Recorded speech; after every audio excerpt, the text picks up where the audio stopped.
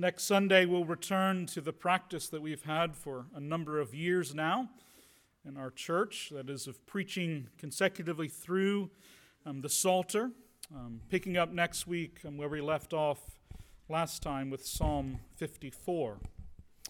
But today, Pentecost Sunday, this Pentecost Sunday in the year of our Lord 2022, we will explore one of the most important passages really in all of the Scriptures on the theme of Christian worship, which also happens to be the next passage in Hebrews. Hebrews chapter 12, verses 18 to 29. And that passage is printed on the back of your order of worship if you'd like to read along as we go through it. In this passage, the apostle who is writing to the Hebrews describes what is now new and different in this new epoch of God's people that has been initiated by the resurrection and, even more importantly, the ascension of Jesus Christ, the Son of God, to his Father's right hand, where, as the apostle has argued at some length, he now serves as our perfect high priest forever before the face of the Father. What is different now, according to the apostle, is that by the power of the Spirit, we now enter into the heavenly places themselves in our worship. We go there not alone or on our own efforts, of course, but through and with Jesus, who has ascended before us and has poured out his Spirit, that his Spirit might lift us to where he is as we worship each Lord's Day, as we enter, the apostle argues, directly into the inner courts, the inner sanctum, the holy of holies, the face of God himself. In other words, the apostle's arguing this passage in Christ, in Jesus. We do not stand outside and admire the fire of God's presence from a distance, as the people of Israel once did. Now he argues in Jesus, Christian Lord's Day worship means to enter in, to go into the consuming fire of God. Listen now, friends, to God's holy and inerrant word from Hebrews chapter 12, verses 18 to 29. Here is what the apostle says as he writes under the inspiration of the Spirit.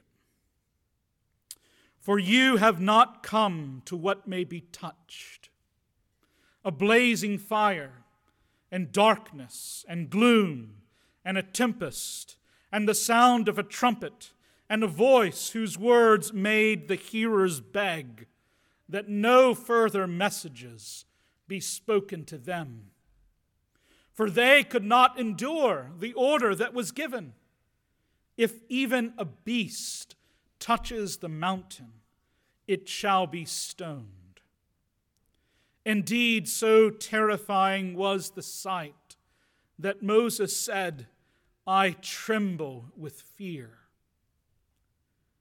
But you have come to Mount Zion and to the city of the living God, the heavenly Jerusalem, and to innumerable angels in festal gathering, and to the assembly of the firstborn who are enrolled in heaven, and to God, the judge of all, and to the spirits of the righteous made perfect, and to Jesus, the mediator of a new covenant, and to the sprinkled blood that speaks a better word than the blood of Abel. See that you do not refuse him who is speaking.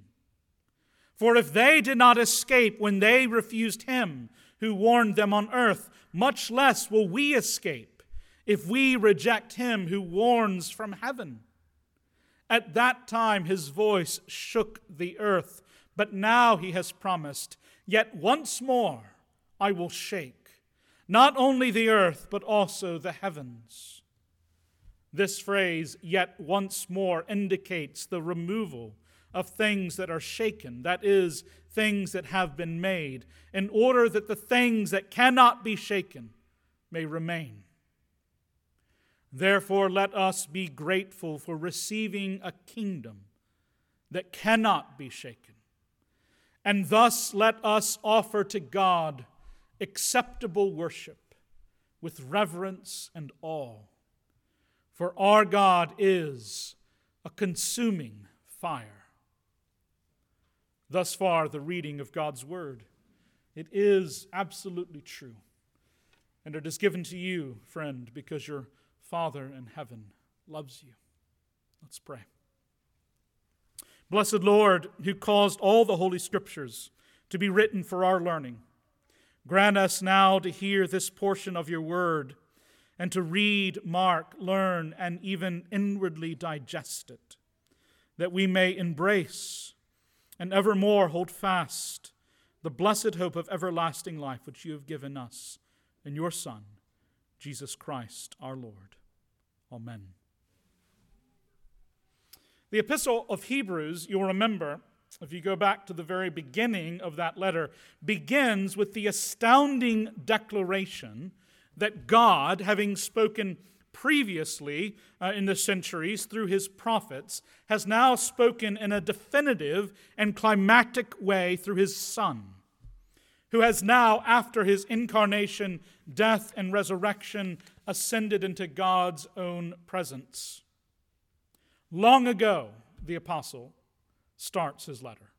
Right? It's remarkable how he begins. No, hi, how are you? Here's who I am. No, long ago, at many times the apostle declares, God spoke to our fathers through the prophets, but in these last days he has spoken to us through his Son, whom he appointed heir of all things, through whom he also created the world. He, that is the Son of God, is the radiance of the glory of God and the exact imprint of his nature, and he upholds the universe by the word of his power. After making purification for sins, the apostle says, he, that is this Son of God, the one who is God's radiance of God's glory, who is the imprint of the Father's nature, the one who upholds the universe by the word of his power, he sat down, the apostle says.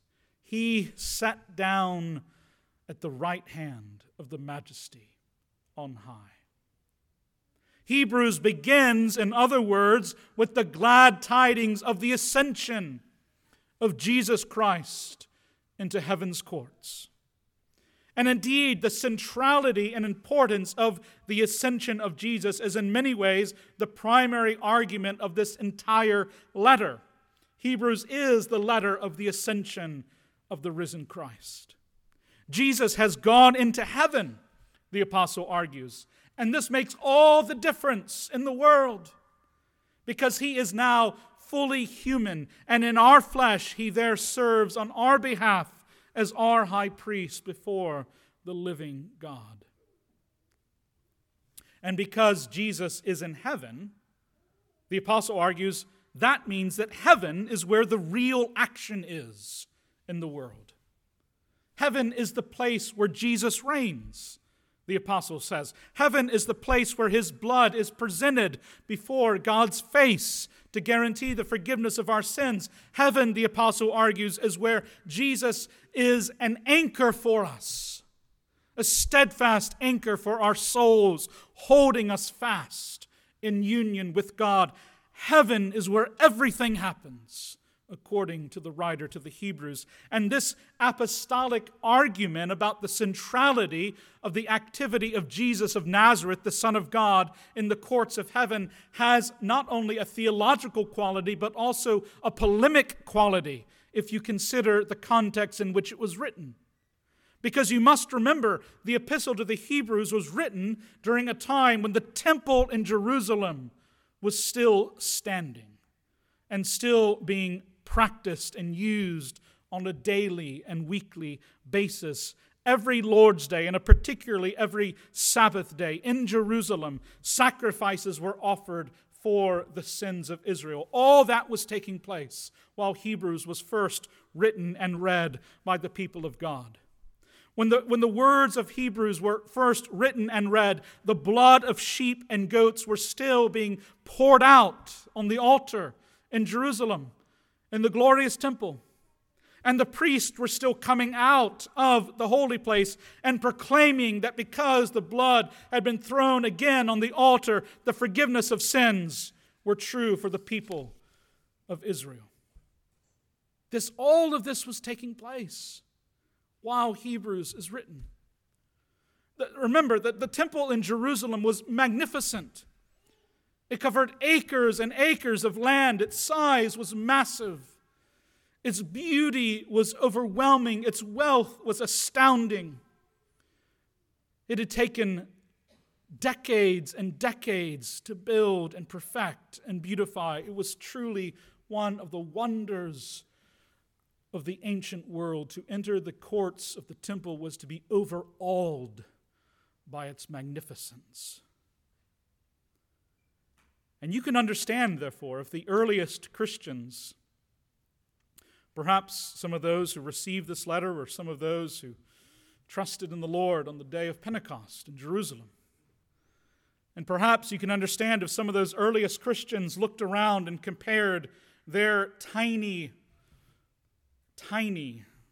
right, handfuls of people, their tiny and unimpressive worship services each new Lord's Day that took place in small homes and dark caves with candles, and empty fields where they could not be found. If they compared all of that to what was taking place just over there in the temple in Jerusalem, the crowds that mobbed the temple courts, the sound of the songs, the smell of the sacrifices, if they compared what they were doing to what was happening at the temple in Jerusalem and wondered, were we right to abandon all that glory and beauty and power? Could we actually be wrong? You see, the insistence of the writer of the Hebrews to these earliest Christians is not to trust their eyes, not to trust what they can see with their physical sight, but to see with the eyes of faith, and therefore see that actually what is happening in Jerusalem is now irrelevant.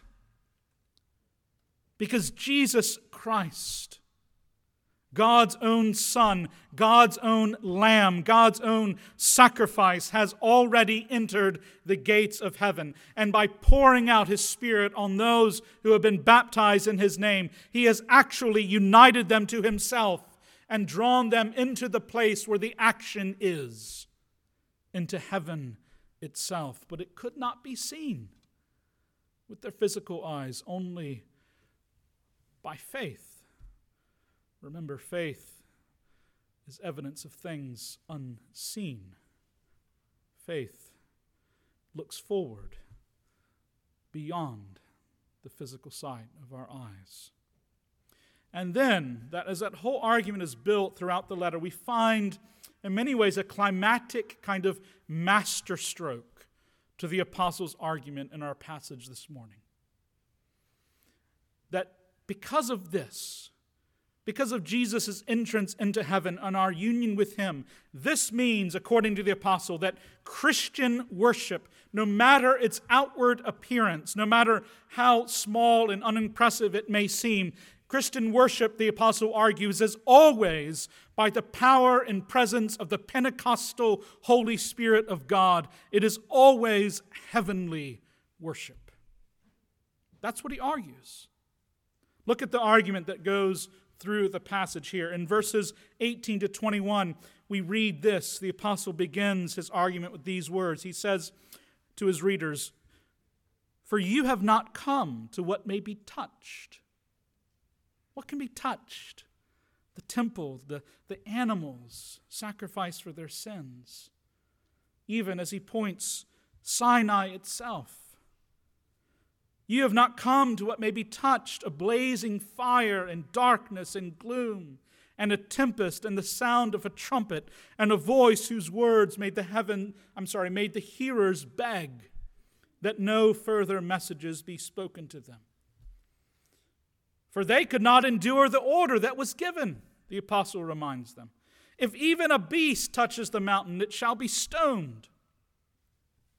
Indeed, so terrifying was the sight that Moses said, I tremble with fear. You see, here the apostle is evoking the dramatic encounter that took place in the chapters of Exodus between the people of Israel who had just been delivered from slavery and the God who had delivered them at the mountain of Sinai, as we heard in our Old Testament reading this morning from Exodus 19. The emphasis in that Exodus account and in the chapters that follow is, of course, the unapproachability of God. That is the emphasis. The people cannot even touch the mountain, the foot of the mountain, let alone go up it to where God is. They are threatened and kept away from that place by the pain of death. They will surely die. Only Moses and Aaron with him can go up on their behalf and experience God's presence in His holiness and power. But now, the apostle argues, a greater Moses has come. And in this ascended Jesus, the apostle is eager to announce, all those who belong to him are now safe before the face of God, for they can go with him as he has ascended into God's presence.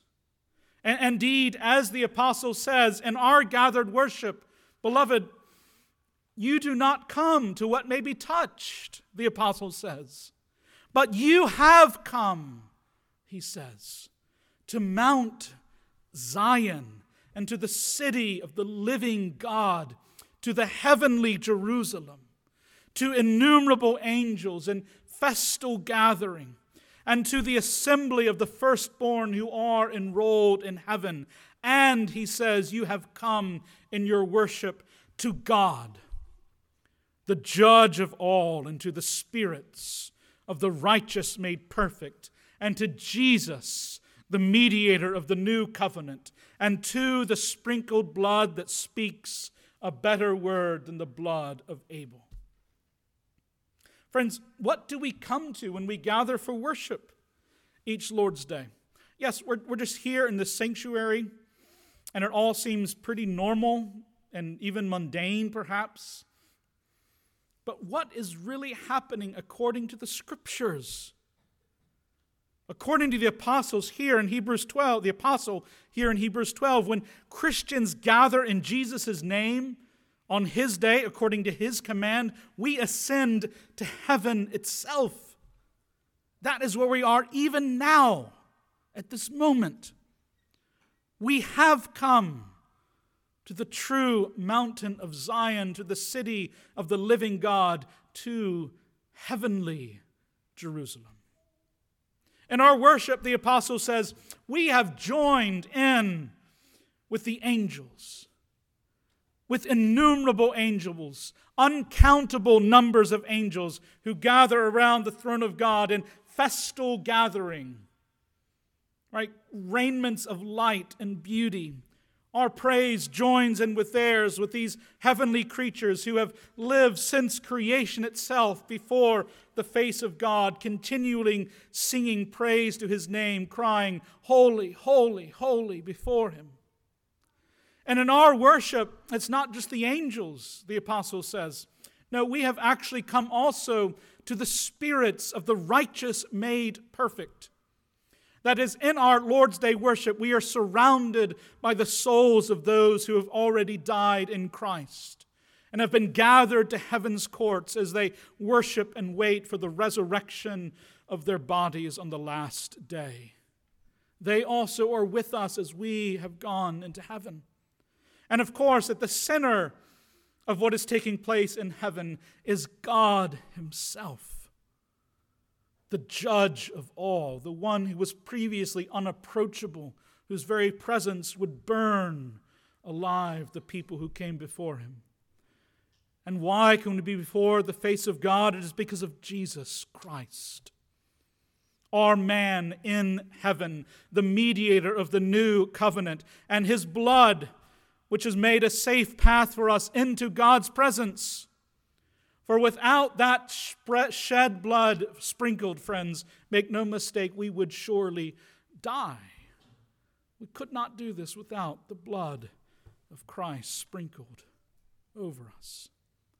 This, the apostle argues, is what is taking place in Christian worship. This is what is happening.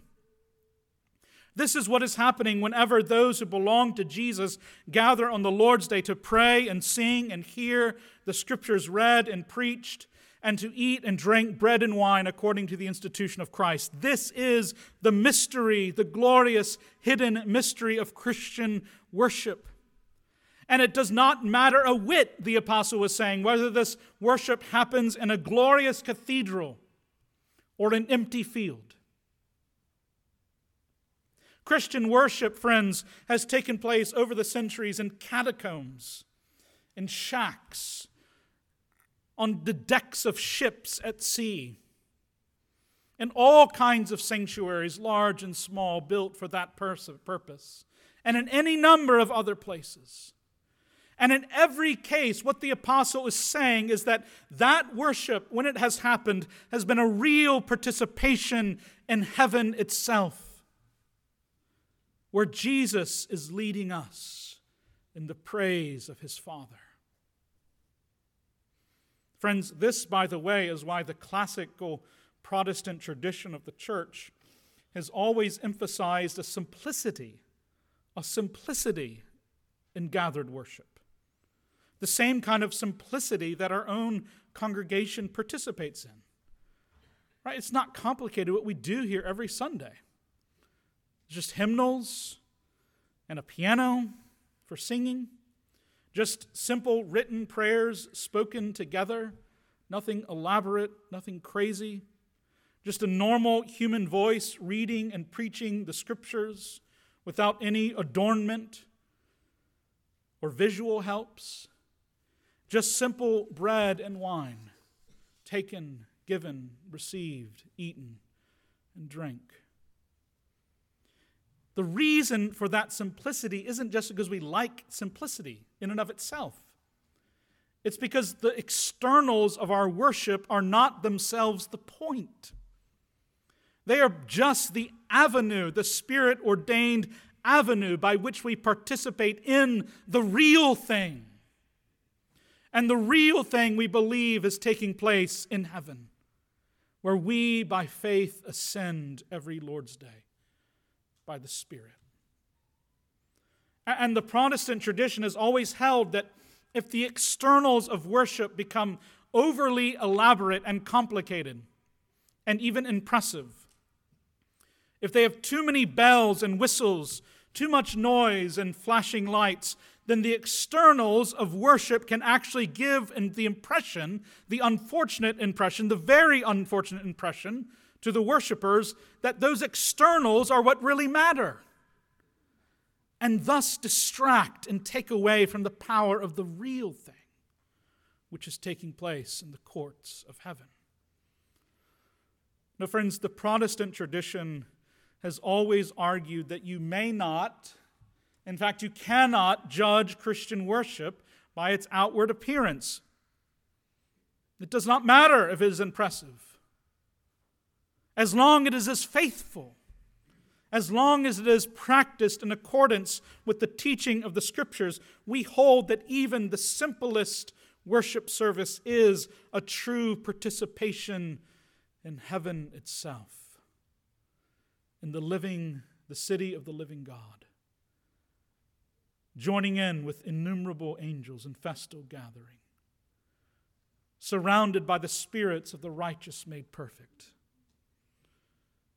worshiping before God, the judge of all, in and with and through Jesus, God's Son, whose blood is sprinkled to pave the way into heaven. And this Pentecost Sunday, it is worth emphasizing that this miracle, and I use that word intentionally, it is a miracle, friends. Do not ever believe that Presbyterians don't believe in miracles. Yes, we do. This miracle that takes place each Lord's Day in our worship, it is a work that is accomplished by the person and presence and power of the Holy Spirit. That is how it takes place. That is the only way that it takes place, by the unction and blessing of the Spirit. For it is the Spirit who unites us to Jesus and lifts us into His presence. It is by the Spirit that we go, friends, to where Jesus is. Calvin puts it this way. He says, "Let us remember how far the secret power of the Holy Spirit towers above all our senses, and how foolish it is to wish to measure His immeasurableness by our measure. What then our mind does not comprehend," says, yes, this is almost too much for us to wrap our minds around, that the Spirit lifts us to heaven, that we truly participate in Christ and in the worship there. What then our mind does not comprehend, Calvin says, let faith conceive. If you cannot figure it out in your mind, that's fine. Believe it, trust it by faith, that the Spirit, he says, truly unites things separated in space.